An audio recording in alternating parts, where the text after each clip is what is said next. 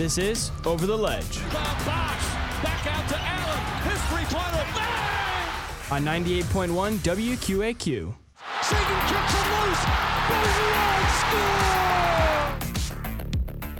Ladies and gentlemen, welcome back to episode 17 of Over the Ledge. I'm your co-host Connor Core alongside Cameron Lavasser as usual. Cameron, how you doing this week?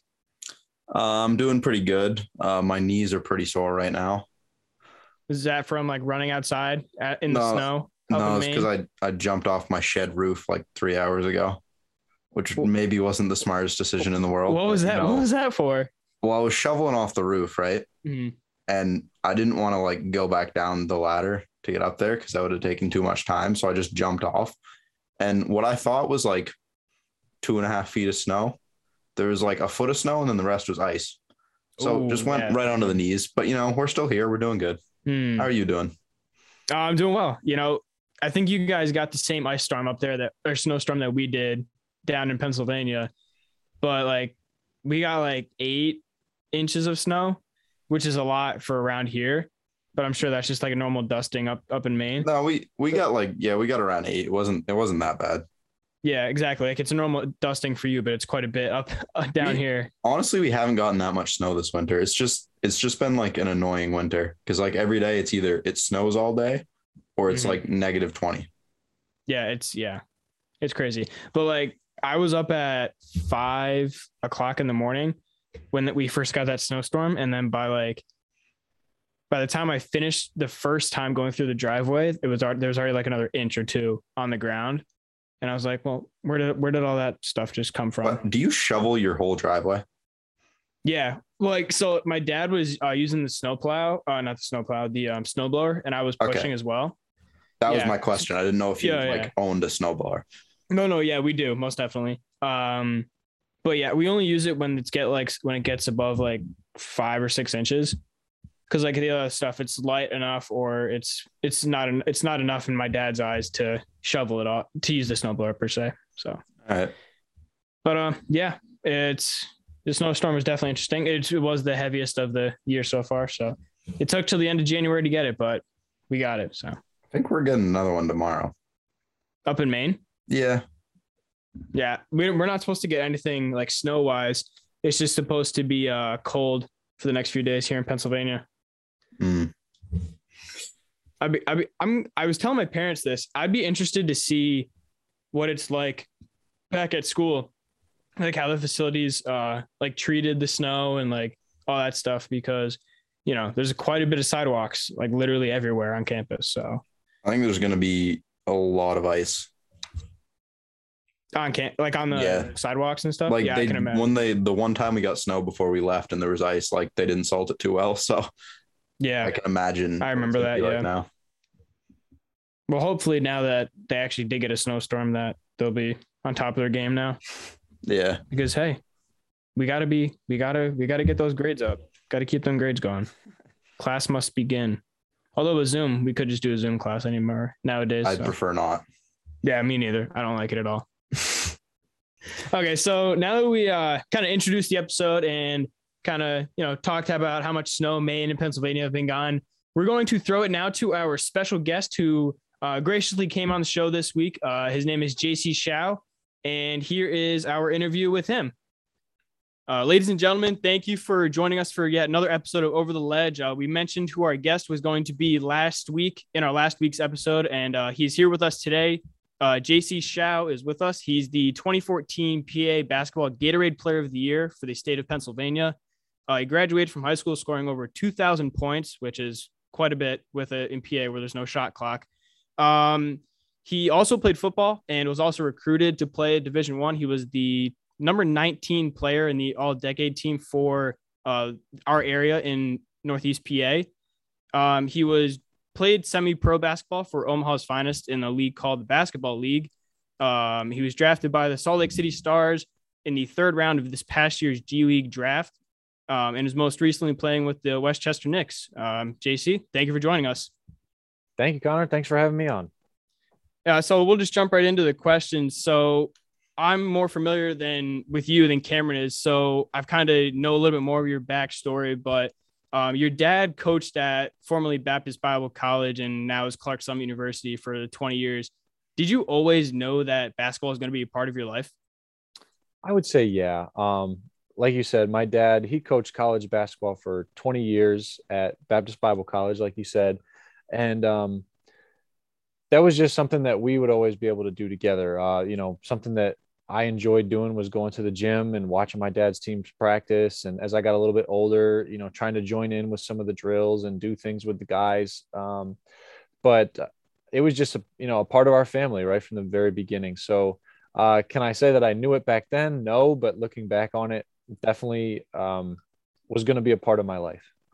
Yeah, I can definitely tell that for sure. So you're the oldest of 5 younger siblings. How much of a role model did you try to be for your siblings being the oldest?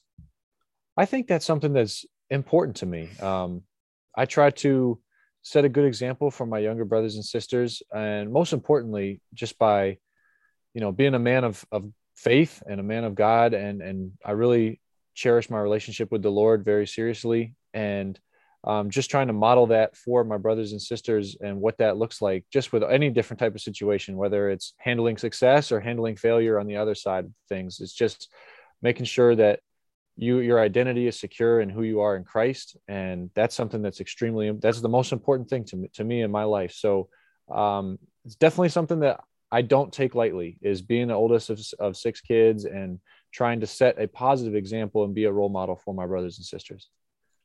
Is that like a level of leadership that you tried to take onto the basketball court and like when you were playing sports? I don't know if I ever actively looked at it that way, but I definitely think it translated because just being involved with people, right? When you think about sports and leadership and in any aspect of life, you're working with people. And so when you grow up in a big family, you learn to work with people or to not work with people, right? Because we like to bicker a little bit with our siblings, but anytime you get that exposed to that at a young age, like how to work together and how to give up a little bit in order to achieve something as a common goal, together, I think that growing up in a big family helped me in sports tremendously. Yeah, and from all the stories and interviews that I've watched and all the few questions I've asked already, have you been able to remain so humble and always putting a team or your family over first before you? It comes from my relationship with God. And so when I understand what's been done for me, right? Like I believe that Jesus Christ came to die for my sins and raise again on the third day. And through that action, I can have a relationship with him. And it's something that I don't deserve. So when you look at life that way, and I'm already receiving the greatest gift I could ever receive, and I'm able to pray and grow and learn. It's a relationship with God. It's not like a list of religion do's and don'ts. Oh, I can do this, can't do that. I'm constantly trying to grow in my relationship with God. And so out of that, you're automatically are going to have an attitude of humility because you understand what's been done for you and how undeserving I am of that. And that is what true humility really stems from. It's not thinking less of myself because I still have confidence in my identity. I have confidence in the abilities that God has given me. And it's okay to want to go and achieve and do things with your life. But if it's only about you, then you're really missing the big picture. And it's a lot easier said than done. It's not something that I'm going to sit here and claim to, be perfect at, but I know that with God's help, I can do those things. So that is where the source of my humility comes from, is my relationship with God. Yeah, it's definitely something you don't hear about nowadays, where people are open as you talking about their relationship with Christ. And I think it's really good to hear once in a while, almost like a feel good story, but it's all you've ever known. So it's great to hear. It's the most important thing to me. I mean, if we can talk sports, we can talk all these things that I love to talk about. But if I could just, you guys asked me point blank, so I'm going to give you the straight answer. And that's, I believe in it, and I'm going to live my life according to it. So it's so important to me. Yeah, with all that humility, you've also had an incredible amount of individual success. And in high school, not only were you an incredible basketball player, you were also a pretty good football player as well. What was the balance like playing both sports? And did you ever consider playing football at the college level?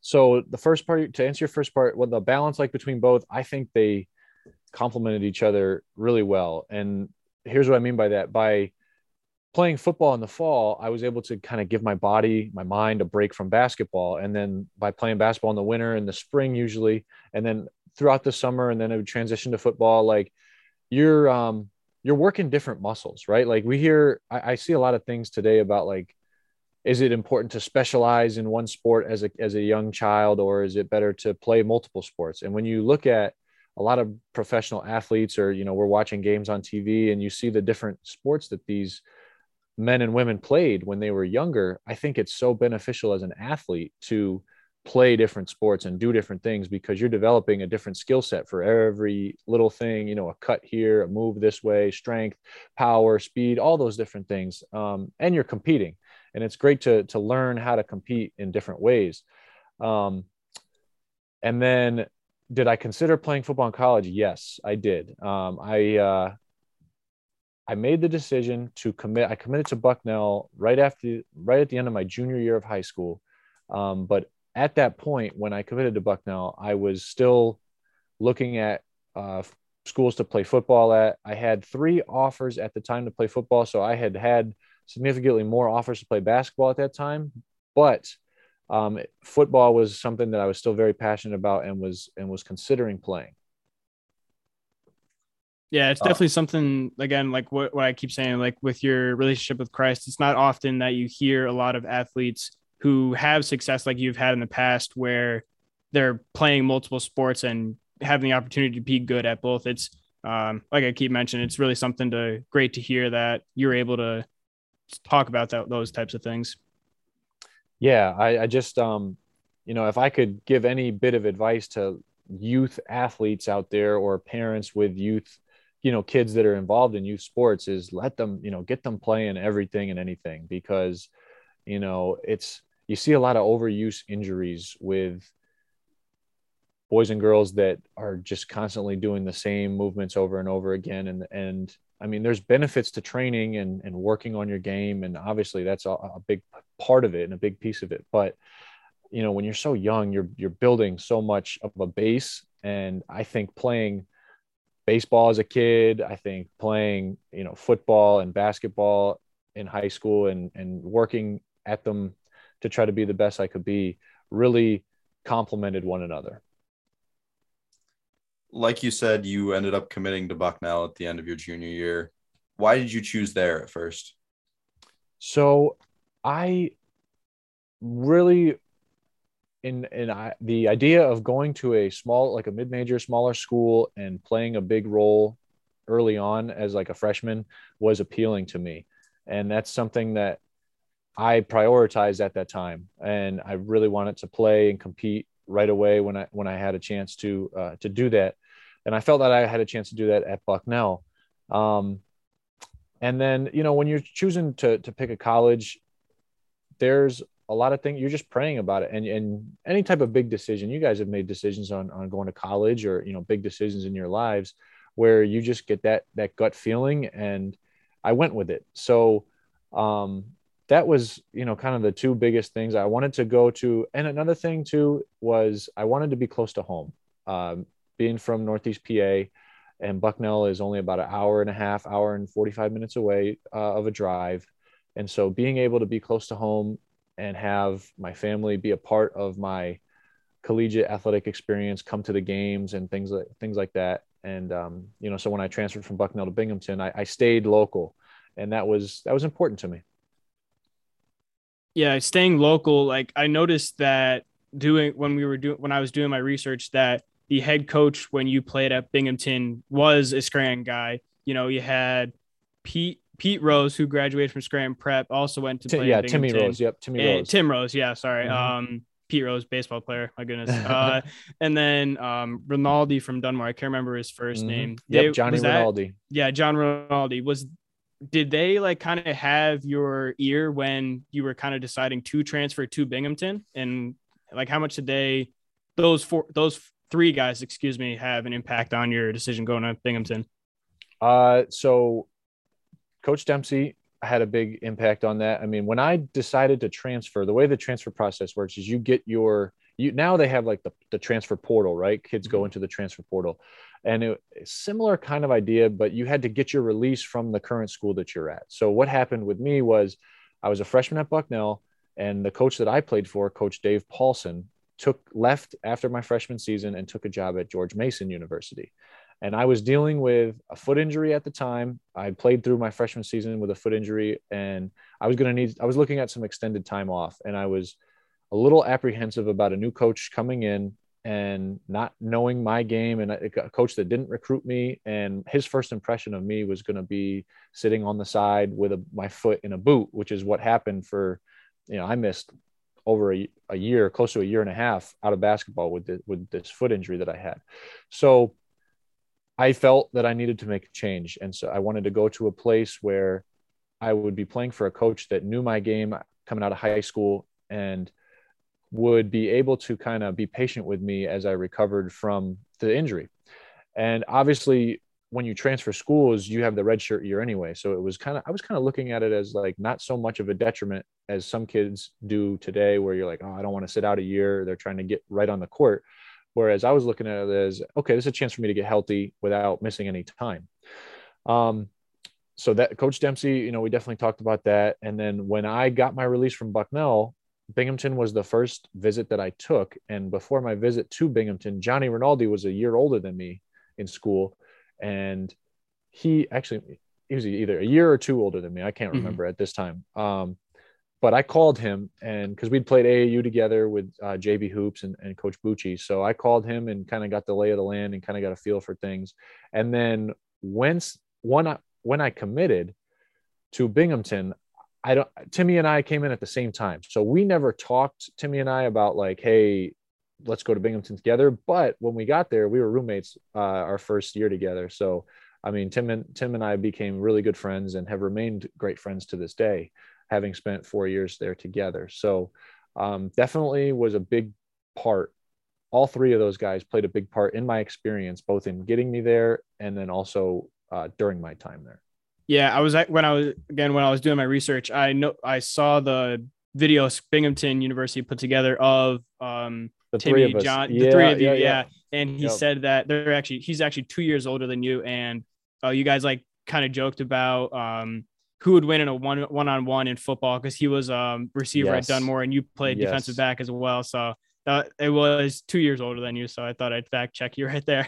And a fun fact about John Rinaldi in football is I think he set the state record for interceptions in a game. He had 5 interceptions in a high school football that game, was a part of that video that he set the PA state interceptions in one game. Yeah.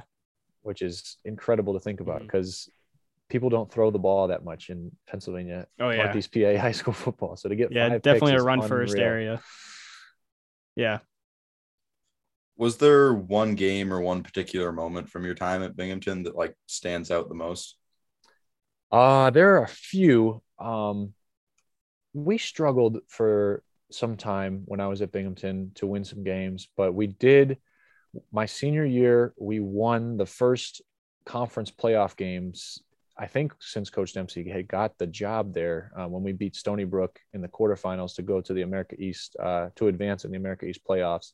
That was a really cool memory because just being there and experiencing some of the struggles that we did, and then finally being able to, taste some success and have something, leave a mark, when you can look back and say like, oh yeah, we were a part of that team that Binghamton had really struggled since they went to the tournament because they had a lot of guys get in some trouble and there was a scandal at the school. And so they kind of brought in a bunch of new people and struggled to win games after that. So that was a big moment for us, for me and for our team. And then individually, being able to hit a game-winning shot at the Barclays Center right before Christmas was cool because, anytime you're going on Christmas break as a college athlete, like you get excited. And then that last game, you want to kind of leave on a good note so that you can really enjoy your break.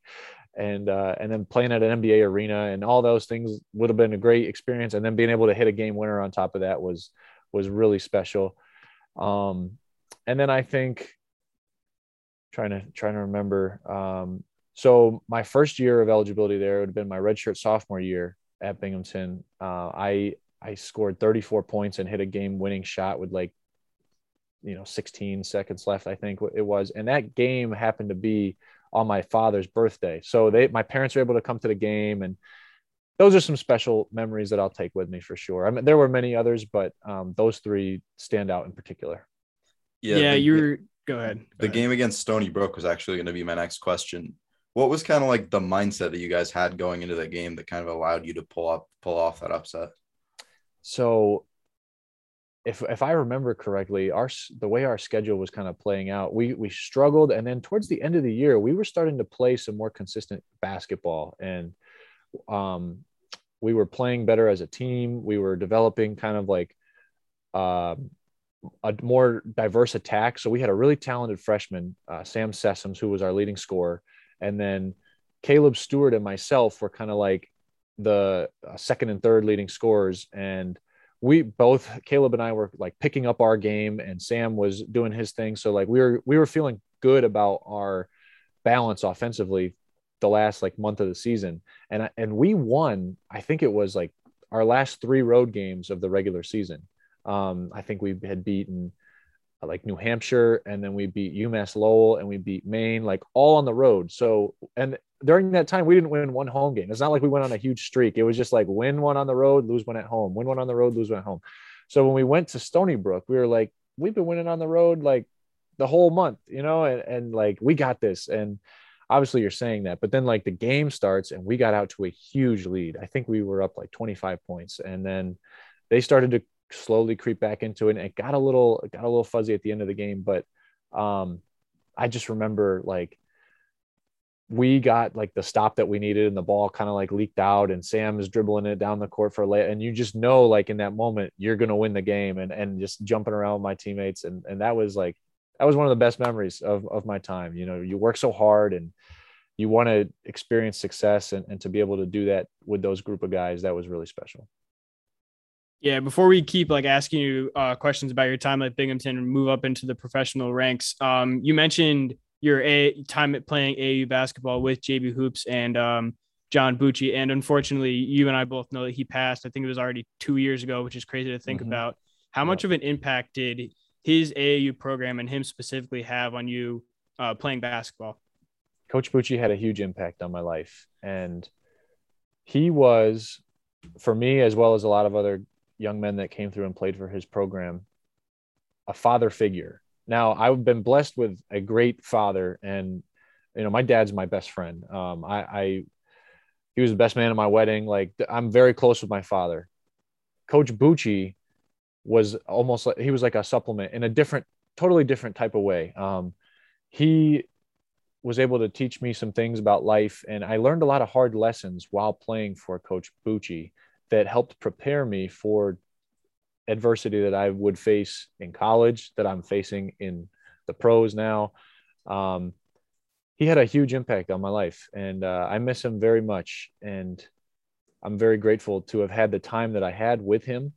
It was funny, like when he died, I was back. I was working. I had Achilles surgery right after school, or after I graduated college, I should say. So I was done with school. I had Achilles surgery. So I was working actually for Coach Bucci at the time he passed away. So I was glad that I kind of got to get back into his life on a more like daily basis. I need you to do this, I need you to do that, those type of things. Those are the conversations we were having. And I was seeing him every day. So he's, teasing me and, busting me a little bit. So I'm glad that I had that time with him, and he's missed very much. Yeah, I can definitely attest to that. I didn't have as much experiences with him, but whenever I would see him, when I would be playing AAU, he would always be like teasing on me, having fun, making jokes. But then when it came to tryouts, like every spring, he always told you that, if you didn't want to play, the door is right there. Like there's the door. There's the door. Exactly. Yeah. And I had the opportunity to play under him, like in a game that one of our coaches couldn't be there at Spooky Nook in Lancaster. And although we unfortunately lost the game, in that small time, I still had the great opportunity to learn one or two lessons, like even if it was basketball specific, not necessarily about life. And it told a lot about him for sure in that small moment. Mm-hmm. Yeah, he was a interesting character, but a heart of gold. Yes, I can agree. Yeah. Cameron, you got a question? Yeah, I mean, no? if we kind of want to go back to Binghamton a little bit, yeah. I wanted to ask about when you set the school record for threes against Maine when you hit 10. What was that kind of experience like?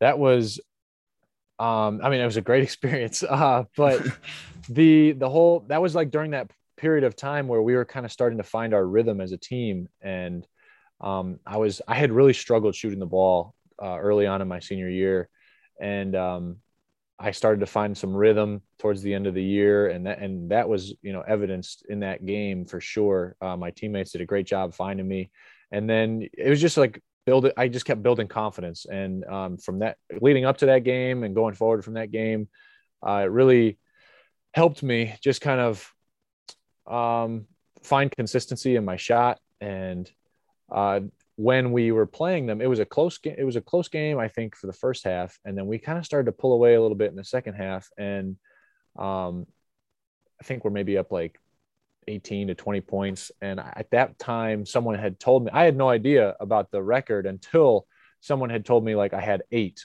and the record was 8, which I think I had said it, and then Sam had tied it. So like we had, you know, 8 was the record, and they were like, you know, JC, get another 3 off, you know what I mean? And so like I was looking for it. Obviously, I think I made one with maybe like 2 minutes left in the game, and then they came right back to me, and I just took another one and made it. So that was, you know, that was special, and that was fun.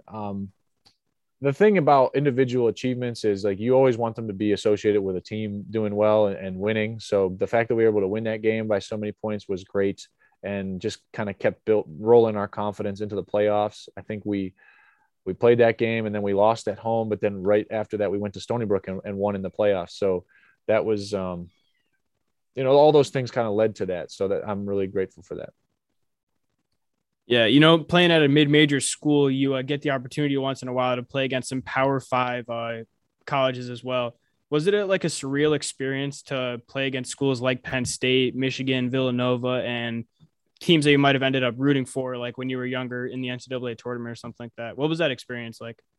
Those are great experiences, and when you're in those games, you want to play with those teams. You want to, you know, try to knock them off. Obviously, it's a big.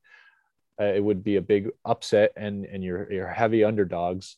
But I mean, like I remember when we played Villanova, I was a freshman at Bucknell. Like I almost went to Villanova, and like I was like, you know, familiar with their team, and because I had gone on visits there and like watched those guys play and been in the locker room with them. So like I wanted to take it to them, you know, and that's kind of the mindset you adopt when you're in those games and when you're playing them. The most fun I think I ever had in one of those big games against those big schools was when we were playing Michigan my senior year. They're number 2 in the country, undefeated, and we're playing them first game after Christmas. So like none of the students are there, but the game was still sold out, and we are playing them tight. I think we were down like 5 at halftime, and then we're into the second half, and we up until the under 8 media timeout. So like the first 32 minutes of the game, we're down 5 still with like 7:40 something left in the game, and we end up losing by 20 because it just got out of hand right at the end.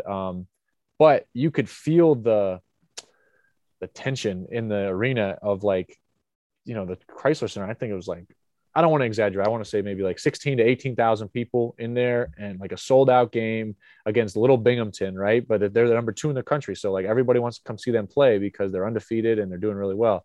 And we had them nervous, you know, we had all the people in the crowd nervous. I don't know if we had the Michigan team nervous yet, but that was like super fun. You know, every possession was just like the crowd would just try to pump them up, and we're like, come on, you know what I mean? Like let's stay in this thing. But yeah, good memories. I mean, Villanova is a really sweet place to play. They pack it out. When we played Penn State, that was a cool game for me being from Pennsylvania. Trying to think of some other memorable games that we played. VCU was like we got blitzed by VCU, but that was a very cool environment to play in. So yeah, I mean, those are experiences that I'll be able to tell my kids about hopefully someday. Yeah. Your junior year, you guys played at like a beginning of season tournament in Cancun. What was playing there like? That was a super fun trip.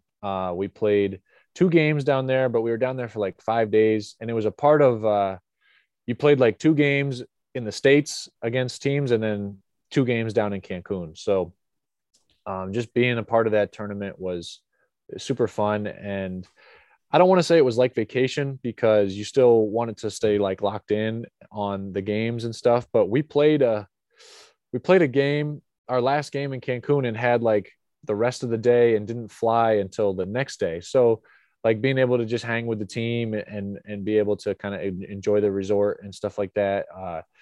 Super fun times. I mean, I was, you have like your iPhone and you got like the memories that'll pop up every once in a while, like, 5 years ago or 4 years ago, whatever it was. I think it was maybe 4 years ago now that we were in Cancun.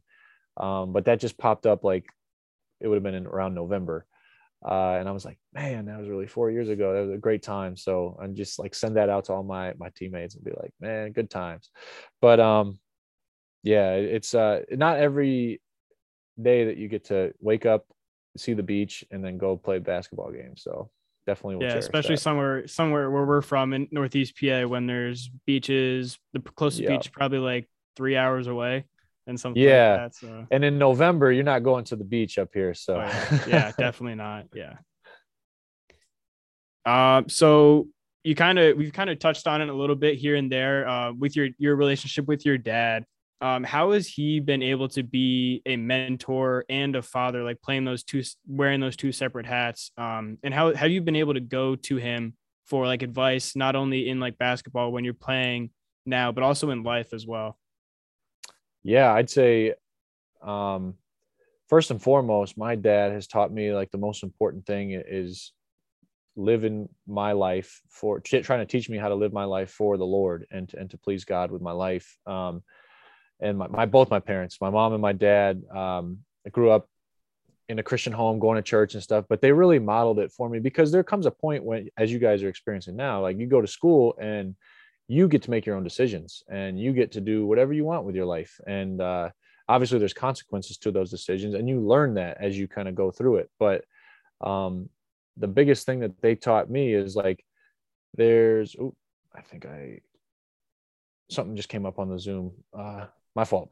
But yeah, just being able to make decisions for myself, but make decisions based on truth. And where do you find truth? And I believe that the truth is found in the Bible. And, my parents taught me that, and my dad taught me that. And then from a basketball standpoint, a lot of those life lessons transfer into basketball, and vice versa. The lessons that you learn in basketball or in sport: discipline, teamwork, sacrifice, understanding that you discipline yourself now to try to achieve later or experience a reward later, denying yourself in the moment so that you can have what you really want down at the end of the line. Those are lessons that are always great to have, to live a life of significance and a life of fulfillment, where you can truly better others around you and serve other people and make their life better, because that's what it's about. Achieving and success, people define success so subjectively, but you want to not just have a life of success, you want to have a life of significance, because that's how people are going to remember you. They're going to remember the way you made them feel. Did you make them feel valued and important? Because they are important, and everybody needs to know that. And I think my parents, my dad, really helped me with those things. I mean, kind of going back to basketball a little bit. After you did graduate from Binghamton, I know you dealt a little bit with that Achilles injury that you mentioned earlier. Throughout that whole time when you were rehabbing, was it that you always had like the goal of continuing to play basketball and looking for that professional opportunity? Yeah, I definitely had to stay in that, because I was married. your life changes and there's different priorities in your life. But when I decided to, I was doing the physical therapy, I was trying to get my Achilles better, and then just opted to have the surgery. Basically, by me opting to have the surgery, I was saying like, I said to myself, like, I'm doing this so that I can come back and play basketball, because my injury was at the point where I could not play basketball and be without pain. Like, it was just bothering me that much. Now I could have gone and lived I don't want to say regular life, but you know what I mean? Like, I could have not played basketball. And if I wasn't trying to play basketball, I would have opted not to have the surgery. But I opted to have the surgery because I wanted to come back and play basketball at a competitive level. So that definitely drove me through the rehab, and it's a long process, and it's a lot different when you're doing it on your own, as opposed to, like, I had surgery. I wasn't playing for any team. I was unsigned and unemployed from a basketball perspective. That's why I was working with Coach Bucci and the group down at Riverfront after he passed. So you're just on your own. You got to take responsibility for making sure you're going to your rehab and getting all your work in, and still being a professional in your mindset of like, I'm going to do this someday again, and believing in that and gaining confidence back. It's been a long road, because I had the surgery, and then there's the COVID year, and nobody would sign me because I didn't play the previous year. So I basically missed 2 seasons of basketball. And that's a challenge that I'm still working to overcome in my professional career. Yeah, so you kind of talked about the professional career. So you did eventually make it to a semi-pro team. I mentioned it earlier, the Omaha's Finest. What was that conversation like with that team when you eventually get signed and now you completed your first season? So what was really unique about the team in Nebraska and the TBL league, was that the owner for that team was my age. So he's playing in the G League now, actually. We have the same agent, and I got to know him through off-season training. That my agent has a connection in Sacramento, California. So at points during the off season, I'll go to Sacramento and work out with his partner. And there's a big group of guys that are with the same agent that we all play, train, practice, weight lift, everything. So I got to know him through that. And then he was an owner. He was trying to put a team in this league. And so he called me, and he knew that I hadn't been playing. And he was like, are you still, what's the deal with you? Like, you want to play? Like, how's it going?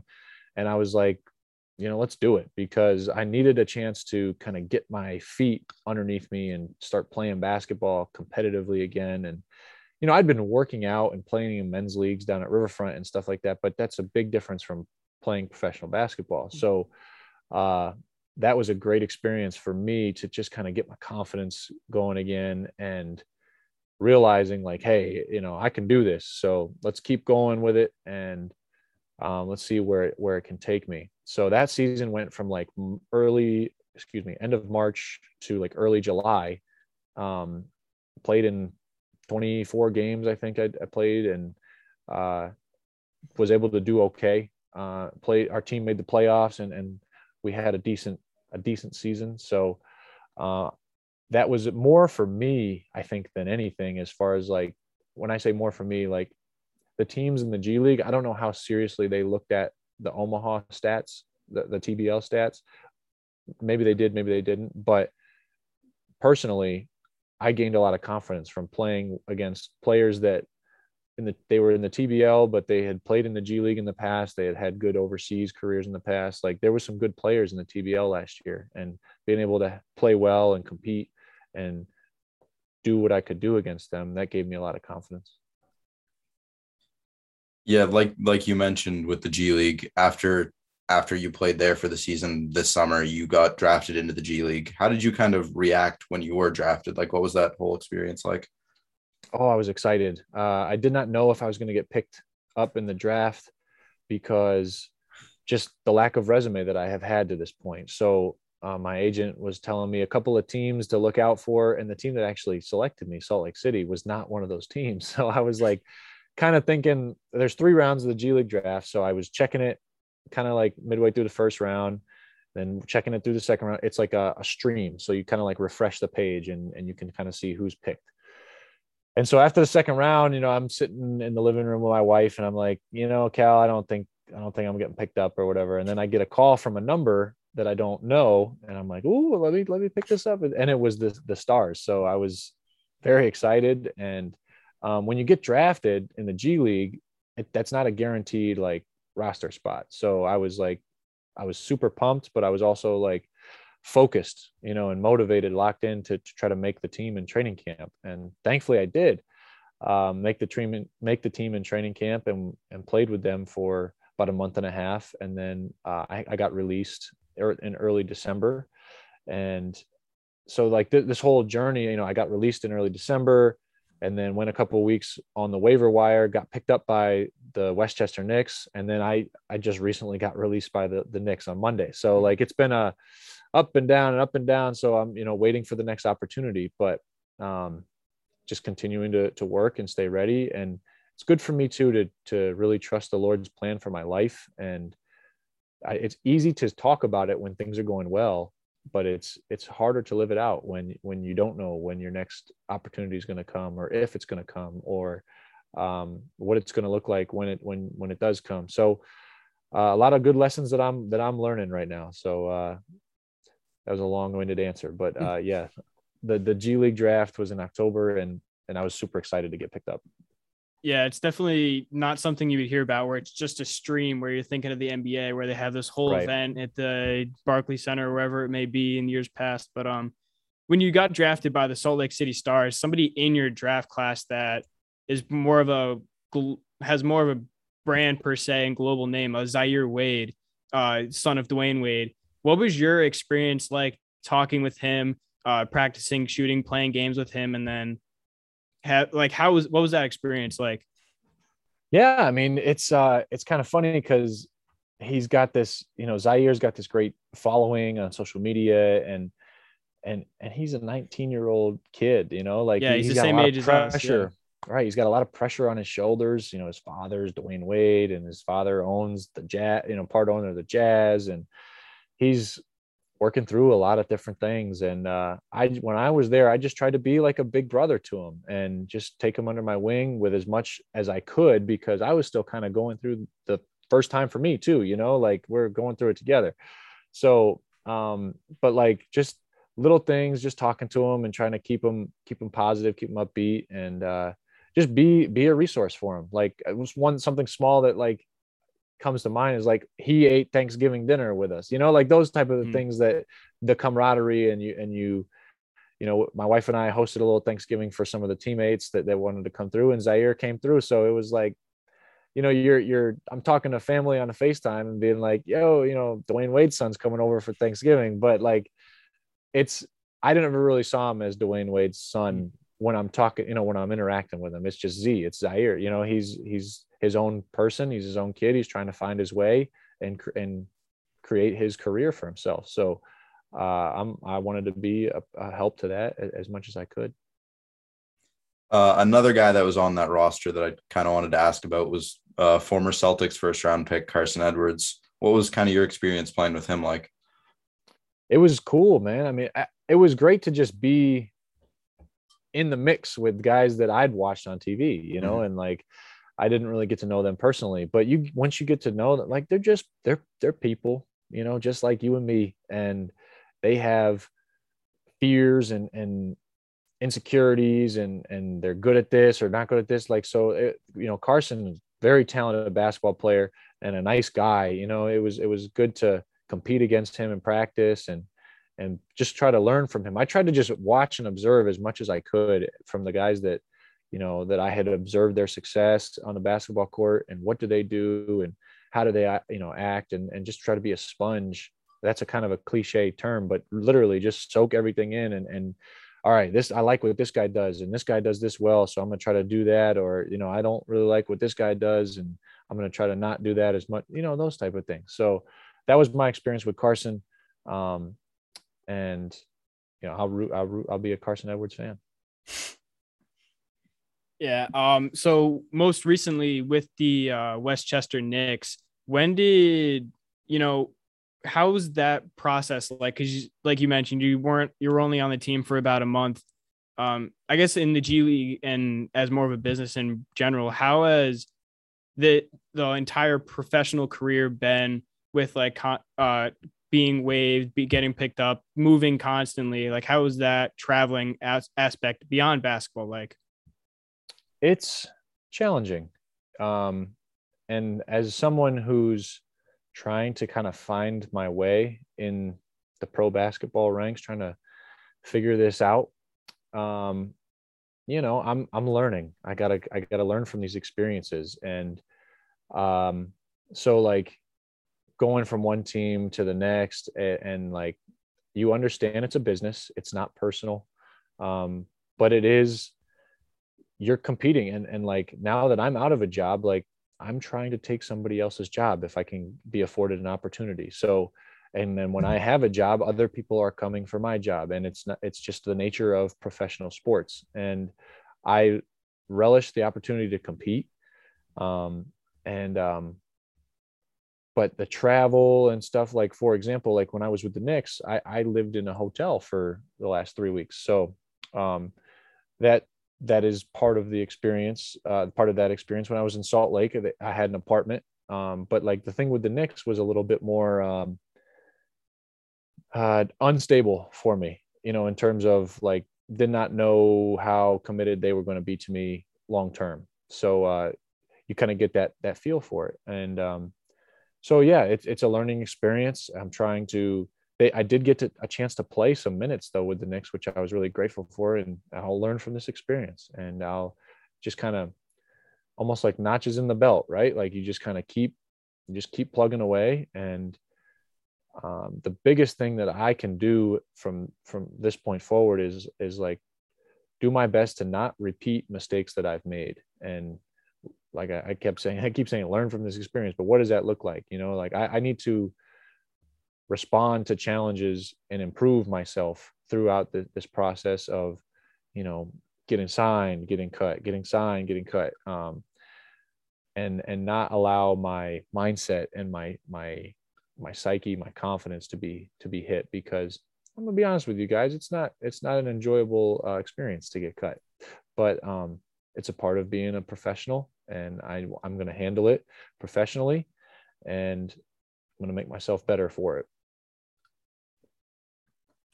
I think that's a really good way to wrap it up. I think you really put that well there. We thank you so much for coming on today. We really appreciate it. We really do. Thanks for having me, guys. Yeah, JC, I was telling Cameron before you came on that I told you to wear a Steelers jersey just to outnumber Cameron, because he is, he got Troy Polamalu's jersey. I got Ben Roethlisberger's jersey on right here. One last ride with him. One last ride. Yeah, I got one more question for you, if that's all right. More towards the Steelers specifically. So TJ Watt set the single season record for sacks this season. Should he finally get the Defensive Player of the Year award over Aaron Donald and all these other great defensive players? Man, I've been frustrated for TJ Watt 2 years in a row. Yeah. The only thing that I think could hold him back is that the Steelers defense is not as formidable as it's been. I think they're last in the league in run defense. Yeah. And it's like, that's not the Steelers. Like, what's going on? It's really unbelievable that they've made the playoffs, because, I'm sure you as a fan, like, I'm sitting there Sunday night watching the game, and I'm the Raiders game and the Chargers. I was like, you got to be kidding me. Like, we win, the Jaguars lose, and this is going to end in a tie. Like, you got to be kidding me. But, no, I hope that TJ Watt wins it, man. Obviously, I'm a biased fan, and but the dude set the single season record for sacks, and I don't want to hear anything about always one extra game, because TJ Watt only played in 15 games. He missed a couple of games with injuries, so that was legit. Like, he could have one more game, because Strahan said it in 16 games. So I don't know if Strahan missed any games that season, but no, incredible player, incredible accomplishment, and I love. As a Steeler fan, I love everything about TJ Watt. Yeah. It's funny that you mentioned like watching the Raiders and Chargers game, because, I watched up until halftime. Then I'm like, you know what? There's no way this ends in a tie right now. I go to bed. I wake up. I check Instagram and Twitter, and I'm like, there's no way that screenshot is real. 32-32 with 2 seconds left in overtime. It was a crazy experience, and I'm glad I, in a way, kind of saved myself from a heart attack. Oh night, man, so. you definitely slept well, and it took me about a half an hour to an hour to get to actually fall asleep after watching that game because, man, oh man, even only the Steelers would give me more stress when they're not playing. That's like, you gotta be kidding me. Yeah, I saw a stat on Twitter saying that like if one score games were flipped, our final record this season would be 3-12-1. Yeah. Hey. We're getting it done somehow. We're getting it done. A win's a win. A win is a win. Yeah. Cameron, you got anything else before we wrap this up? I got nothing. Thank you so much for coming on. Yeah, thank you. We appreciate it a lot. Oh, no problem, guys. Thanks for having me on. And that was our about an 50-minute interview with JC Shao. We appreciate him coming on a lot. Cameron, that was one of the best interviews I've personally been a part of in probably ever. I don't know how many interviews you've probably been in more than I have, but what do you think about that entire thing? Yeah, it was pretty fun talking to him. He seems like a great guy, and I'm just glad we got the chance to have him on. Yeah. When I first sent him that direct message on Instagram, it only took him about like 2 or 3 hours to answer. And I was very surprised with how swift and like how quickly we got the ball rolling to get the interview in. And like I said, I'm very grateful that he was able to come on and gave us some great answers and even gave us a little soundbite about him going on having Zaire Wade, Dwayne Wade's son, out for Thanksgiving dinner. I remember watching your face when he first said that. You were like, oh wow, look at that. Listen to that. Definitely looked like it took you by surprise. Yeah, that was not what I was expecting him to say there. All right, so let's get on with the rest of our podcast. We're going to start off with the NFL wildcard results, and then we'll hop into our divisional matchup picks and explanations and all that stuff. So, Cameron, this week was not a good week for me in the wildcard picks. I went 2-4, not good at all. My beloved Steelers sadly ended their season on Sunday by losing 21 points. The Chiefs, I don't know if you saw the picture, but on their big screen board, they said, sorry, fans, we ran out of fireworks because, our offense is too good. Yep. Pretty much. I think that's like the second or third time that's happened. So I don't know. I feel like they should have more fireworks ready at this point. You would think they would, but then at the same time, they're like, is this going to be a close game? Like, what's going on here? But so it was not a good week for me, for the Steelers, for my records. But Cameron, how'd you do this week? I got 3 right, got 3 wrong, but you know what they say, 500 record can make the playoffs. So yeah, exactly. Nowadays they can. Yeah. So your New England Patriots obviously lost as well. What were your thoughts after absolutely getting blown out by the Bills? This was like one, like thinking back to the Super Bowl when they came back against the Falcons. At halftime of that game, I went and sat in my basement and like watched like a tiny little TV in there for the Super Bowl game you're talking about. Yeah, because I was like so sad about it until it was like right up till they came back and it went to overtime. Here I did the same thing where I just like went up into my room and locked the door, or not locked the door, but just like shut myself away. Except it didn't change. Were you hoping the same magic per se happened? Yeah. That was a hard to watch game. Yeah, it was definitely hard to my team as well on Sunday night because let me tell you, the Chiefs are very good. The Chiefs came out and showed up to play. Anyway, that was the past. We're thinking about the future. NFL divisional rounds are set and locked, and let's get back into our predictions. So Saturday, the first game, the Cincinnati Bengals coming off a win against Las Vegas Raiders, going up against the number 1 seed, the Tennessee Titans. Obviously, with this new format, there's only one team that gets the first round bye, and then adding the additional teams to the playoffs. So, Cameron, I'll start, I guess. Derrick Henry was recently designated off of IR. Coach Vrabel said in an interview he responded well to the workload taken off of IR. That's got to be promising for that Titans offense that had the week off. For the Bengals, they're going to have to score a bunch of points in bunches. They're not going to necessarily need a bunch of field goals. They're going to have to keep that Tennessee offense off the field, even though with Derrick Henry being the first time playing in a while, I think he'll still be Derrick Henry. And for that reason, I think I'm going to pick the Titans to beat the Bengals this year because the playoffs basically run through Tennessee, which is odd to say. Yeah, I'm also going to take the Titans. I mean, the Bengals did enough to get past the Raiders last weekend, and they made it like it was a pretty entertaining game watching it. But I think their playoff run's going to stop here in Tennessee. We've kind of all heard the comments that like the Titans have been they're like this bad 1 seed, and somehow that they like lucked their way into the spot. And that's kind of true that they haven't necessarily played the most consistent football all season. Like looking at some of the losses they've had to the Jets and the Texans. But we're looking at a team right now that's won 4 of their last 5 games, and they earned the AFC's top seed without having the league's best running back, Derrick Henry, in their lineup. And now they've got him back. So I think another thing that shouldn't be overlooked here is the fact that the Titans are coming off a bye week. And in the 4 years that Mike Vrabel's coached this team, they're 4-0 following the week off, and they've won those games by an average of 20 points. I mean, I like Joe Burrow. I like the Bengals team, but I think this is the Titans here. Yeah, a lot of people have been saying as well that Mike Vrabel, might win Coach of the Year for the reasons that you exactly mentioned. They won their last 4 or 5, earned the number 1 seed. Everyone thought they weren't going to make the playoffs anymore after Derrick Henry got injured, and here they are with the first round bye. So we're both going to pick the Titans. It's it still should be a good game as well. I think so. But I think the Titans are going to edge the Bengals. Yeah.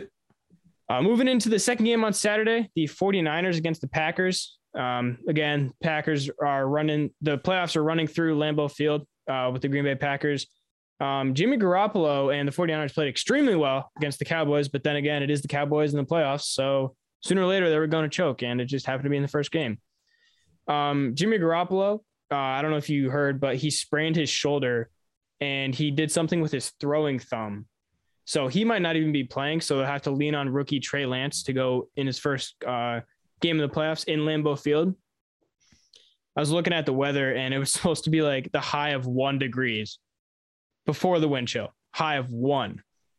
So it's going to be a cold game up there. Whew. I saw 17, but that's even worse. Yeah, I was watching the Pat McAfee show when Aaron Rodgers came on, and he said the high is supposed to be like 1 before the wind chill. So I took Aaron Rodgers' word for it. The Packers as well on their side of the ball, they're starting to get players back. I know that the week off really helped them as well. So I don't know. I'm picking the Packers. I don't know about you, but I don't see the 49ers continuing their quote Cinderella story, although, all the teams are in the playoffs for a reason. So I'm going to pick the Packers. Yeah. I mean, this is another interesting game. You have like 2 coaches here in Kyle Shanahan and Matt LaFleur who like know each other's concepts very well and probably have borrowed a decent number from one another, having coached together for a while. And the Niners narrowly lost to the Packers at home in week 3. So we've seen what happens when these teams play close, but they've revamped their offense since then. Deebo Samuel's been doing it both ways at running back and wide receiver. Yeah. But to me, I feel like the signs are still pointing to a Packers win here. It seemed like this weekend that the Niners were trying to throw that game against the Cowboys, so they didn't want this matchup. Yeah, in a way. Especially in the second half, yeah. Mm-hmm. But the Cowboys threw harder, and here they are.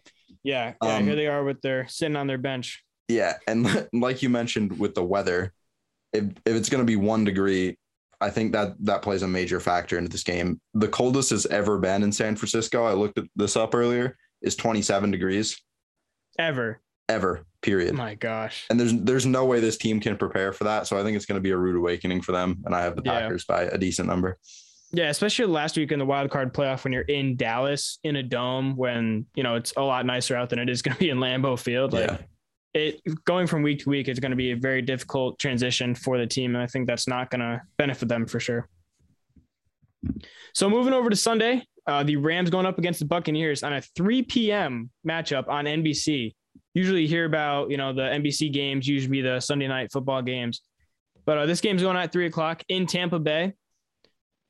Before we start with this matchup, I just wanted to say, I don't know if you saw the meme with the Baker Mayfield and like OBJ. It said Baker Mayfield is so bad that he had everyone convinced that OBJ was washed. Yeah, I saw that.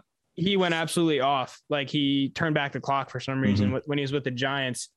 So that's not the only reason that I'm going to pick the Rams to win, but it's also was Matt Stafford's first playoff win when he last appeared in 2016 with the Lions and lost to the Seahawks 26-6. You know, that defense is absolutely insane. You know, with Aaron Donald, Jalen Ramsey, the safeties and all that stuff, like it's almost unfair at times, but then Tom Brady is on the other side of the ball as well. But I'm going to pick the Rams to edge the Buccaneers. I know it may be a hot take, but you know, I'm going to pick the underdog. I think many people would say. What do you think? No, I'm right along there with you. Like Tom Brady's my guy, and as much as I hate to do this, and I'm probably going to regret it on Sunday, I'm taking the Rams. I mean, the signs right now to me are just pointing to a Rams win. It looks like first team All-Pro Tristan Wirfs and Ryan Jensen, two of the probably three solidest guys on that Bucs O-line, are going to be out with injuries, and Wirfs' backup is also going to be out. So it looks like Aaron Donald and Von Miller are going to be able to run rampant in there and get to Brady quicker than they would have been able to. Yeah, no, definitely. Yeah. And if that happens, then he's going to have to force the ball out, and he doesn't have Chris Godwin anymore. He doesn't have Antonio Brown anymore. And Mike Evans is going to be locked down by Jalen Ramsey. So I think they're not the Bucs. I think the Rams are going to be able to hold the Bucs offense down, and they're going to win this one. Yeah, I'm trying to find the line right now for the game. It's Bucs -3. Is it -3? Oh yeah, there it is, -3. Yep. So I think, you know, it's definitely going to be a close game for sure. I mean, there's no doubt about it. This might be, I think I think all the games are going to be competitive, but I think this one might be extremely interesting, you know, with the line at -3. So, you know, but I guess we're going to pick the visitors to come in and steal Tom Brady. We got pretty similar picks this week. Yeah, I know. It's almost like you looked off of mine all the way, calling back all the way to week 4 and 5 when we had almost all identical. Yeah. But before we get on to the next matchup, I was at home today watching the news, actually yesterday, and they this TV station does like a little thing called Talkback 16, where they let people call in and like just voice their opinions about anything. And one of the ladies said that every single player that plays in the Super Bowl should boycott if Tom Brady ends up in the Super Bowl. And then today on Talkback 16, everyone like called in about this lady saying it, and they were like just absolutely like calling her out and just like, what are you saying, woman? Like she was saying something about like, he's 44, he should just quit already. And I'm like, all right, it's Tom Brady we're talking about. Like, come on, let's be real here. Come on. I just thought that was funny. You should know that. So some people. Some people just, they think they know everything in the world until it comes down to actually talking about stuff. So in the last game of the NFL divisional round, the Bills going into Arrowhead against the Chiefs. Sending Snapchats over there, I see. I am. Snapchat, I see that. Yeah, I see you. The Bills played absolutely lights out against the Patriots. Josh Allen and the offense had like the perfect game. And I don't mean to keep knocking your Patriots, but I'm going to. They had 0 punts, 0 interceptions, no field goals, and only touchdowns in every single possession they had the entire game. And the only times they didn't score a touchdown is when they knelt at the end of halftime and at the end of the game. And Josh Allen looked like he was very comfortable in the cold weather. I know in the past he's had like not a good rap, and like his stat line hasn't been the greatest in cold games. And it was cold up in Buffalo, and the entire game might have been affected by the Bills Mafia fans, but going into Arrowhead, that's like a different animal.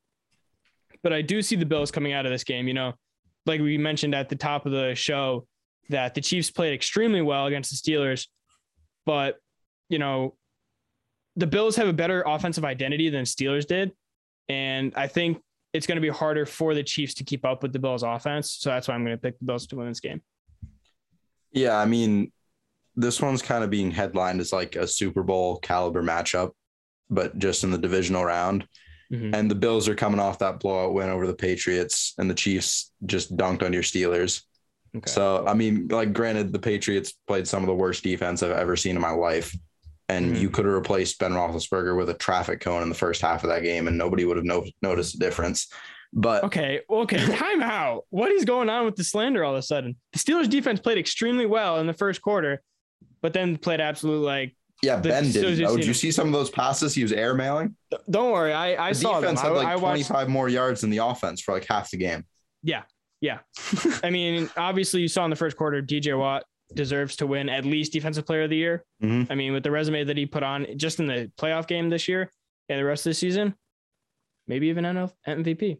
But who knows? Continue with your pick. I'm sorry. Just went on a little. Yeah, I mean, both teams are playing incredible right now, and we know both quarterbacks are going to put a lot of balls in the end zone. So I think it's definitely going to be a shootout, but I think it's going to come down to which defense can get like that key stop when it's needed. I think the Bills have the better defense, and they're going to be capable of getting that done. Mm-hmm. Yeah, a lot of people were like arguing and like trashing the Bills' run defense, but they're actually in the middle of the pack in the NFL right now. So I mean, the Chiefs running backs aren't even playing. Like they had to go to the third string Jared McKinnon, and he played extremely well. But it was still the third string running back. So who knows what'll happen? I don't know if Darren Williams and Clyde Edwards-Helaire will be back. So as of right now, I'm picking the Chiefs, and we're gonna lock it in. So. All right. So Next, I kind of wanted to talk about the NHL ALL-Star game because the rosters got released this week. Because quite frankly, the NHL ALL-Star game is a joke. It's along the same lines as the Pro Bowl level of a joke. Nobody cares about the Pro Bowl. And if the NHL keeps going in the direction that they are with this, it's just going to be as ignored. Yeah. Like I when I did my prep and notes for this, the first thing I had as my tab was start off. What is this game? Like seriously, only allowing one fan vote for one player in each division. And first of all, each division, like whatever happened to like in the NBA and NFL where it's like East and West. It used to be like that, and then they changed it. Yeah. Like, so I kind of made like a little hypothetical too to show how like stupid this is. So we all know every team has to have an all-star in the NHL. So the worst team in the NBA right now is the Orlando Magic with an overall record of 8-37. Their highest paid player right now is Gary Harris at around $20 million a year. And then thanks to NHL logic, Gary Harris would get in the NBA All-Star game over Zach LaVine, which is crazy to think about because Zach LaVine and DeMar DeRozan are both in the top 5 for guards in the East, but LaVine wouldn't get in because there has to be one player from every single team. Yeah, I mean, it's the same thing with like Nick Suzuki. The Canadians are the worst team in the league, or if not top 2 worst in the league. He has 19 points in 37 games this season. And you look at a guy like Brad Marchand, who I don't know his exact point total, but I'm going to pull it up right now. He has 43 points in 30 games, and Suzuki got in over him because of this rule. Yeah. So wait, you said Nathan, did you say something about Nathan McKinnon? I mentioned I haven't said anything about him yet. Okay, yeah, because I found an article earlier that said Nathan McKinnon calls the All-Star game format silly. And, he talked about he doesn't think every team should get a second guy, according to Peter Bogg. He's right when he says this right here. He says it's an All-Star game, not a participation game. Like there's supposed to be the best players in each league, and not every team has a good player at least. And I know a lot more, and I know a lot less about hockey than you do. So elaborate however you feel. I memean, yeah, he's right. Like the Avs have 3 bona fide guys who should go to this game. Like McKinnon got in, Nazem Kadri, who was who he was talking about in that interview, ended up getting in the last man vote, which is another thing in itself. And then Mikko Rantanen, who's his line mate, has 46 points in 33 games. He did not get in. Yeah. Same thing. And he physically, under the rules, he physically could not have gotten in, I believe. Yeah. Yeah. And I'm looking at NHL's Twitter right now. And it sounds like they're proud of the tweet that they put. It said, "You get to decide who the last man is for the 2022 NHL All-Star weekend. Who's got your ballot?" And it's got like the link to the NHL link. Vote for everything like that. But like it just doesn't make any sense. And like, this is the first time I'm personally hearing about it because I've just been exposed to hockey is a lot more than I have in the past. And this is absolutely ridiculous. Yeah. I mean, if they want the All-Star game to mean anything in coming years, then they have to change the format, and that's what it comes down to. Yeah. How long has the NHL commissioner been the commissioner? A long time. 20 plus years. Yeah. Maybe he needs to take a page out of 93. So almost 30 years at this point. It'll be 30 years next year. Yeah. Yeah. He might have to take a book out of like Adam Silver's All-Star Weekend format because, I don't know about you, but I always enjoyed watching the NBA All-Star game. Yeah. It's fun to watch. Especially with now how they allow like the winning team to make it a charitable donation to like a certain charity or whatever it is. It's a lot. It makes the game a lot more interesting than where in the past it was just, oh yeah, let's just go mess around, shoot some threes, half court shots, and all that stuff. But yeah, for sure. NHL, get your crap together. This is ridiculous. All right, another thing that was released this week was the U.S. Olympic hockey roster. And we wanted to talk about that a bit because we are in college and this whole team is made up of current or former college guys. Yeah. 15 of 25 players are currently playing in NCAA. And then the average age is 25 and it's the youngest since 1994. And that year, guess what place they finished? 8th. They didn't even like medal at all. It's absolutely crazy. But like the team, like I said, is young. They have one previous Olympian, Brian O'Neill, who's 33 years old. Like, Cameron, what do you think? Like, how much does talent and experience in these types of games like affect like a USA hockey team like this they have? I mean, there's a lot of guys here that have played at the international level before, so they'll have like experience like playing at not necessarily the highest of the state, like this high of a stage, but playing against like other countries in a similar format. But I think the fact that you're going to have pro guys coming out of Russia, the Czechs are going to have a lot of pro guys. The Czechs actually should be one of the favorites in this tournament. And then the Finns and the Swedes as well. So I think it's going to take like another miracle sized effort for them to pull out something in this tournament. Yeah. I mean, excuse me. So I kind of just have like general questions about hockey that you might be able to give a better answer than probably others. So with 15 of the 25 players on this Olympic team that are playing college hockey, how does this like kind of affect their programs back at college? You got the number 2 pick in the last year's draft from the Seattle Kraken, Maddie Berniers from the University of Michigan. Like they're ranked in the top 5 right now? I believe they're 6th this week. Oh, okay. So, they're in the top 10. And like, how does a player like him, who's the number 2 pick in this past year's draft, how does this affect their programs back at the University of Michigan, for example? I mean, we saw like a month, 2 ago, not even a month, like in the past few weeks or whatever.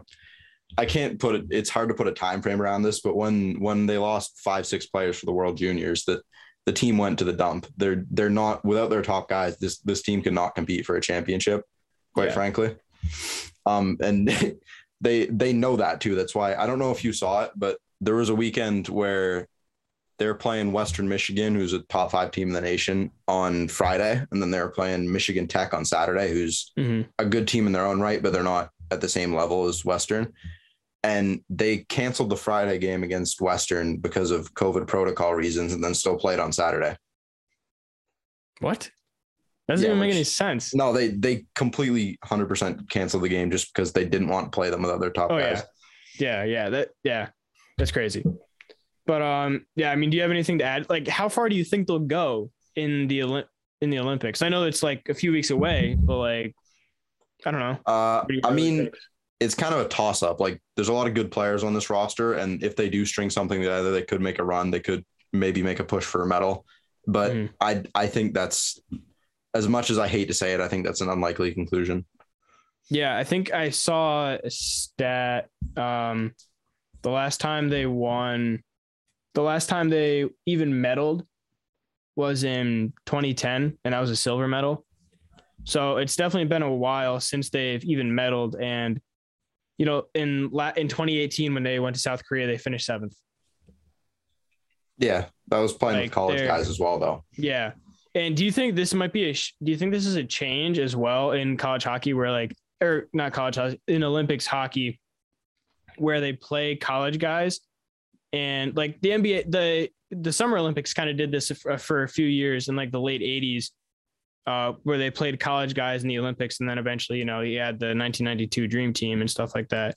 Well, do you think this is the kind of the future for the USA hockey team? No, or? I mean, the NHL was supposed to go to these games until like early January. Yeah, when they the thing was, it was like the protocol for Beijing was like something stupid, like a 5-week. I don't know if it was 5-week, but it was like an excessive amount of quarantining if they tested positive or something before they can come back. And that's not a risk that like these teams want to take. And even though a lot of the players still wanted to play, the NHL decided against it. So I think, especially for the next Olympics, I think the NHL will be back, especially because there's a clause in the new deal with the NHLPA that they're supposed to play in the Olympics now. Okay. So it's not, so most of the reason that they have all these college guys was because of all the COVID protocols that Beijing was having. Okay. Yeah. That makes more sense. Cause I remember seeing something saying about their, them not wanting to play in the Olympics this year because of all the COVID, but I wasn't sure if what has happened since that originally came out. Yeah. I mean, I hope the NHL will be back at the next Olympics. Yeah. I think one of my best hockey memories is the TJ Oshie shootout in Sochi. Yeah, I know exactly what you're talking about. That was I'm completely lying. That was 2014. It was 2014. Yeah. Because 2010 was Vancouver. Yeah, I know exactly what you're talking about in Sochi. Yeah, I remember that memory like it was yesterday. You have no idea what I'm talking about. I have no idea what you're talking about. Yeah. Google TJ Sochi after this one. Okay, well, TJ Sochi, got it. But so we were I think we'll touch on this a little bit right now. I think it makes sense. So we talked about 15 players playing on the USA team. You got we mentioned a bunch of these top 10 teams, but the number one team this week in college hockey, let me tell you, your very own Quinnipiac Bobcats. Cameron, your thoughts? I think Mike Sicoli put it best when he said, so Sicoli said that there's your school's hockey team and then there's my school's hockey team. We are not the same. And I think that sums it up perfectly. Yeah, it really does. Because, hey, number one team in the country for the first time since 2015-16 season. And the women are fourth. Hey, it's a good year. It's a good year for Quinnipiac hockey. 2 top 5 programs in the same year. That's pretty epic. Are you broadcasting the women's game on Friday?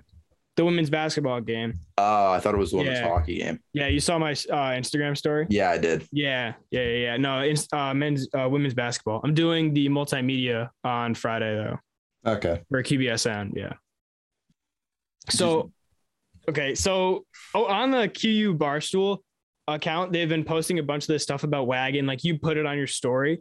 So, obviously, everyone knows I'm not that big of a hockey guy. Is this a term, this Wagon? Am I supposed to know what this means, or was it something that I just kind of glossed over and I'm kind of just stupid? I mean, it's a term that applies to every sport, not just hockey. It's just used more exclusively with hockey. It's just like a powerhouse team. Okay. If you're on a hot streak, if you're winning a lot of games in a row, you're a Wagon. Gotcha. I wasn't sure if it was just like a short slang term for like bandwagon or something like that. But it's just like, okay. Gotcha. If you want terms you won't understand, I can throw some at you later, but that's a discussion for another day. Yeah, that's a discussion for another time. Maybe we'll put that in next week's. That's a good quiz game for when we come back next week. I like that. Hit you with hockey terms that you will not know. All right, yeah, we can do that. I know a few, but like very basic vocabulary, like very basic, very basic. All right, so kind of moving over from the NHL and college hockey to the NFL, I almost said NBA, excuse me. We're going to kind of break down, analyze, give our thoughts and opinions about possible landing spots for Russell Wilson. He's come out and said, I want to be a Seattle Seahawk for life, but I also want to explore my options in the offseason. So, Cameron, we'll kind of just go back and forth. I kind of did the top, second, and third team that should be on the lookout for Russell Wilson or his landing spots. I don't know how exactly you did it or whatnot, but I just kind of took out the 2 teams that I thought would be the best fits for him. Best fits, gotcha. So I mean, yeah, you go first. I think I'd say the number one option. I don't know what you said, but I'd say it's the Saints. I mean, Mhm. they were one of the 4 teams when his agent gave like his trade list, like halfway through the season. They were one of the 4 teams on that list. Mhm. And this is a team that's like, they're still in win now mode. They just missed the playoffs after starting the season 5-2 before Jameis Winston went down with that torn ACL, I believe it And was. that in itself is like a crazy thing to say. 5-2 with Jameis Winston. Yeah. What? Yeah. I mean, so it's clear if this team can find that like definitive number 1 quarterback that they'll be able to put up a fight against any other team. And Jameis Winston's going to be a free agent this offseason. So this is the perfect chance to bring in a veteran guy like Russ and make one final charge at it with this roster before completely rebuilding. Yeah. The Saints I kind of did like number 1, 2, and 3 top landing spots. The Saints were my number 3 for one of the reasons that like Sean Payton has worked with short stature quarterbacks like Drew Brees. It's the fact of the matter. Like both of them are like below 6'2", and like he's had that experience working with them, so he can even give Russell tips and tricks like, hey, Drew did this on like 3rd and 6 a lot of times, like different stuff like that. But the number 1 landing spot for me, in my opinion, is the Denver Broncos. I said it a few weeks ago. They need to find a stable quarterback and not like keep switching back and forth between Teddy Bridgewater and Drew Lock and whoever they have on their rotation. And like this offseason, the ownership of the Broncos is out for bid. And 2 names that reminisce a lot with Broncos fans is John Elway and Peyton Manning. Those guys' names have been thrown around into these ownership groups that are going to bid eventually for the Broncos team. So if one of those guys end up getting it, it might be a good opportunity for Russell Wilson, who has played with an elite defense that the Broncos have, which the Broncos are playing extremely well defensively. They just haven't been able to find points. And then, because like we all know Legion of Boom that Russell Wilson had earlier in his career, like it might be a good fit for them in the future. And then, hey, it could be a good fit. Might go win a Super Bowl here or there, but hey, who knows? Yeah, I mean, I looked at that, but I'd say that like with the Broncos firing their GM, they didn't fire their GM, they fired their coach. No, they just fired their head coach. Yeah, and Vic Fangio. But I think this is a time for them to kind of completely reevaluate that entire offense. And I don't think that bringing in like an older veteran guy like Russ is something that would be beneficial to them for the long term, considering what they'd have to give up for him. Yeah, I totally agree. But also they do have offensive pieces like Jerry Jeudy, they drafted a few years ago. Yeah. And they have like, who's their number 1 running back? I want to say it's not Philip Lindsay anymore. No, it's not. No, it's not him. It's not Jamal Charles. He's not. Jamal Charles. Back. No. He was on their Broncos lineup. I think it was this past year, last year. It's Melvin Gordon. That's who it is. Okay. Yeah. I knew that it was. Yeah. Melvin Gordon. So like they have pieces. It's just that they need to find, like we've been saying, a stable quarterback. So that was the number 1 spot. I just think they need to start young, in my opinion. Yeah. But I mean, like they kind of have Drew Lock right now, and we've seen how that turned out. But I think it wasn't his greatest. It wasn't his best going out with the head coach that they had. So maybe if they get, like we've been saying for a lot of teams these past few weeks, like just get good young head coaches that have shown that they can do this in the past. So yeah, that was my comment. So where was the second spot that you had? I said Washington. I mean, all right. New name, new quarterback. Taylor Heineke was very average this season, and it kind of showed in their record. But I think like if you pair a guy like Russ with, like, they have some serious wideout threats there. They have Terry McLaurin. They have Curtis Samuel when he's healthy. We saw what he could do with the Panthers. And Scott Turner, their OC, is like, he likes to call deep ball plays, which is like Russ's style of game. Yeah, that's how I think he'd be a good fit there, and I think he could do some damage. Yeah, for some, you saying that kind of made more sense now than when I was doing my prep for this. But I kind of said the New York Giants. So it's a big market, obviously, in New York. It's an opportunity to attract big name players if he did end up going there. The Giants offense showed glimpses of promise this past season. Obviously everyone talks about the 3rd and 9 QB sneak from the 4-yard line, but like they have shown promise in offensive and plays other than that. And then the Seahawks could also get, if they like, instead of just waiting for free agency, they could get like a first round pick out of it because the Giants have 2 top 10, I believe, this year. And the Seahawks could possibly get a first round pick because I don't know if you remember, but they actually traded their first round draft pick for this year a few years ago to the Jets for when they got Jamal Adams. Yeah. So that they would have been picking number 10 if that trade didn't happen. So they could still get a top 10 pick. Yeah. They just have to lose Russell Wilson probably. Yeah, I didn't even really think about that, but that could be a good option. Yeah. And like, so you kind of said you only had like top 2 landing spots, but I had a possible dark horse as well. Like someone that maybe, but probably not. I picked the Philadelphia Eagles as well. You know, everyone's been saying, oh, Jalen Hurts first year under center for the Nick Sirianni, but because he can't throw a deep ball and they need that vertical presence. But so Russell Wilson could be a good option. Like you mentioned with the Washington football team. Thank you. Excuse me. Had a little brain fire right there. But like, yeah, with Devontae Smith, with Jalen Reagor, like they have offensive weapons and like they already have a good running game right now. So that, again, like we've been saying, they could just add pieces that make sense and, you know, give Ross a few more years under center and possibly go win another Super Bowl.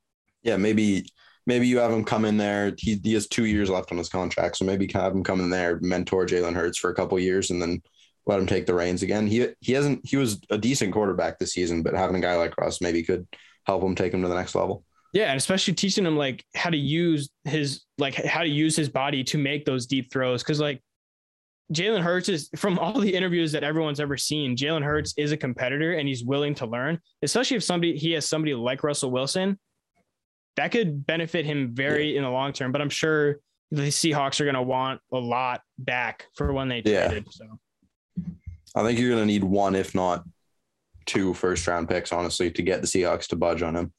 Yeah. Yeah. Cause I don't know what the situation is in the front office with them, but it's kind of mixed emotions, whether they want to keep him or not. He also has a full no trade clause. So that's something that needs to be considered too. Oh, he does? Yeah. So he'd have to break his contract and like all that stuff. No. So he'd just have to approve the trade. Right. Oh, so he has final say on whether they get traded or not. Yeah. That makes sense. For some reason, I thought no trade clause. I thought you meant like, yeah, you can't leave. You're stuck here. You can't leave here. No. Okay. Gotcha. All right. Yeah. So that was kind of a brief little NFL segment right there. Now we'll switch over to the NBA. The NBA's have been getting a lot of injuries. I was kind of thinking about this when we got our prep work. I know somebody at home who like is a physical therapist and like he has his doctorate in physical therapy and everything like that. Did you want to try to get him on the show to talk about like sports injuries and stuff like that? That'd be cool. Yeah. All right, sweet. I'll reach out to him. I'm sure he scored over 1,000 points in our from my high school. So I'm sure he'd love to come on and talk stuff like that. Having a little business meeting halfway through the show here, but yeah. Yeah. So anyway, back to the original segment. Starting off, Damian Lillard out for a few weeks now, for like a month and a half with an abdominal injury. This is a big loss for the Trailblazers. I can only name CJ McCollum on that roster. Other than that, I don't really know anyone else. Excuse me. Oh, that roster. It's getting late. Whew. On that 7:22 at night, people. Yeah, it's this man's a grandfather. I've been up since like 6 o'clock, shoveling snow again. But yeah, he's kept the Trailblazers in people's mouths. And like I said, for the exact reason, I can't name another player besides CJ McCollum on that roster. So, this is kind of big for the Trailblazers. I'd be interested to see how they play until he comes back. So, I mean, yeah, I'd say as much as I don't want him to be traded because I own his jersey and if he gets traded, then it's awkward if I'm wearing his jersey. Yeah, well, I'd say it's likely now they're going to be playing without him for a while. They'll get a better look at Anthony Simons, kind of running the show there. Is McCollum injured? For some reason, I feel like he's injured. Yeah, he might be. He's been injury prone the last few years. He's active right now. He is. Oh, okay. He had his first game back. That's yesterday. That's why I thought that. Oh, gotcha. Right. Yeah, but now they get to see him kind of as like a primary scoring option, and this is kind of a team. They're sitting outside the playoff picture. They're not going to be able to really do much damage with the roster they have now, except maybe, into the play-in tournament, maybe get into the playoffs and like losing 6 in the first round. So I think this is the time that the front office might reevaluate, go for a rebuild. And I'd say that if any time, he's probably going to get shipped out before the deadline this year. Yeah. I mean, Damian Lillard has said very clearly that he wants to stay with the Trailblazers because, he kept saying like, I love this town, everything like that. But that's why I own his jersey, because I like his loyalty. I think it's time. You don't see that very often anymore, where people stay loyal to the teams they got drafted by. But, like you've been saying, it appears like it's time, but like, it's Damian Lillard. You only know him on the Trailblazers, from his rookie year when he hit that last second shot against the, don't tell me who they play. The Clippers? I think it was the Clippers. When he came off the screen and hit that like last second 3-pointer in his rookie year in the playoffs with like 0.5 seconds remaining. Was it the Pelicans? Was it? I can't remember. I don't know. This is testing our NBA knowledge. We're testing our knowledge. But like, I mean, it'd be sad to see him go, obviously, but like right now he's just got to work on getting back from his abdominal injury. So yeah. And then another big injury in the other conference is Kevin Durant, the leading scorer, is out now 4 to 6 weeks with an MCL sprain. Yeah, the Nets will be fine without him. In my opinion, like they have obviously James Harden and Kyrie Irving, even though Kyrie can't play in home games, but they have a lot of young talent that can step up their game. I know in particular Cam Thomas, who plays for the Brooklyn Nets. He was drafted from LSU last year, absolutely lit up college basketball. But like with KD, he's been very injury prone the past few years. And if I was a team that's looking to possibly acquire a big scorer and a big, name player like KD, that'd be my biggest concern with him, is just like how injured he's been getting. Like you never know when he's going to be playing. Looking at the man, it's like he's a stick. He's a walking stick. He can snap in half at any moment. Yeah. Like so I think it's just prone for the course with his body weight and like how his figure is, because he's so tall. Oh, yeah. And like it's crazy to think about that he's like 7 foot and he's playing like a point guard. Yeah. Like that has to be saying he's something. He's incredible. He's one of the best scorers in NBA history, but exactly. It sucks that he can't stay healthy. Yeah, it really does. It really is unfortunate. I think like the Nets, when they're healthy, they can be any team in this league. Oh yeah, for sure. But right now, Kyrie is only playing in away games. Durant's out. Aldridge is out. Nick Claxton's out. Joe Harris is out. They're 4-11. They're 4-7 in their last 11. They haven't won 2 games in a row since Christmas. Mm-hmm. I think they're not going to win many games in the near future until everybody comes back together and they can put that core back together on the court together. Yeah, I mean, like they spent all this money. You would hope that they'd be able to stay on the court for long periods of time. Those top 3 guys have only played 2 games together this season. Yeah, like it's crazy. And most of that was because of Kyrie Irving just being out because of his vaccination status. But, you would like to see more than 2 games for how much money you spent on that. Exactly. Yeah. And then I think the last thing we're going to talk about today is there was a decently big trade this week. Also in the East, Cam Reddish shipped off to the Knicks. Yeah. The Knicks got him, Solomon Hill, and a 2025 second for Kevin Knox and a protected 2022 first from the Hornets. Mm-hmm. What do you think? Yeah, this is big for the Knicks. It really is. Obviously Cam Reddish reuniting with RJ Barrett from their Duke days playing under Coach K, but he is also currently out with an ankle injury. He's kind of like Kevin Durant in a sense where I've ever known him as being injured or like not having limited minutes because he's coming back from injury. But from those like 3 Duke players that got drafted, RJ Barrett, him, and Zion Williamson, he appears to be like the most complete player of those 3, whether it's, shooting, playing defense, rebounds, steals, and all those good things. Because, we've seen how well he's played in college, like before he had all these injuries starting to pile up and stuff like that. I can remember one time specifically when Duke played Louisville and they were down by like 25, and like with like 10 minutes left, they came back and won by 3. And like RJ Barrett had like the behind the back between the legs to Cam Reddish to tie the game and stuff like that. Like those moments, I think, are going to help the Knicks, but they're already good. You know, they got RJ Barrett, they got Julius Randle, they got all their other weapons. And, you know, he could become like the guy, but, you know, like we've been saying, he's just got to stay on the court and stop being out with all these injuries. Yeah. I mean, I think he never really got like a real chance in Atlanta. Mm-hmm. He had DeAndre Hunter in front of him, and it seemed like the Hawks like playing him more. And even going to New York now, they have a crowded front court as well. So he's not going to see like the minutes he would in another situation where they don't have that depth. But I think he's definitely going to get more of an opportunity to play and showcase what he can do this year, because he's having a good season. He's averaging 12 and 2.5 rebounds. Yeah. And while he's only shooting 40% from the field, he's shooting 38% from three and 90 from the line, which is crazy. Yeah, I think, it's like people who may not know, like that's a pretty good stat line for the amount of minutes that he's been playing as well. So can we also talk about how I feel like this is a trade made because the Hawks didn't want to have to pay Cam Reddish and they wanted to get something for him, because the return they got is, I mean, the protected 2022 first rounder, the Hornets, that might fall back to the Hornets, and Kevin Knox is one of the biggest busts in recent memory. I wouldn't say one of the biggest, but he's definitely a decent bust.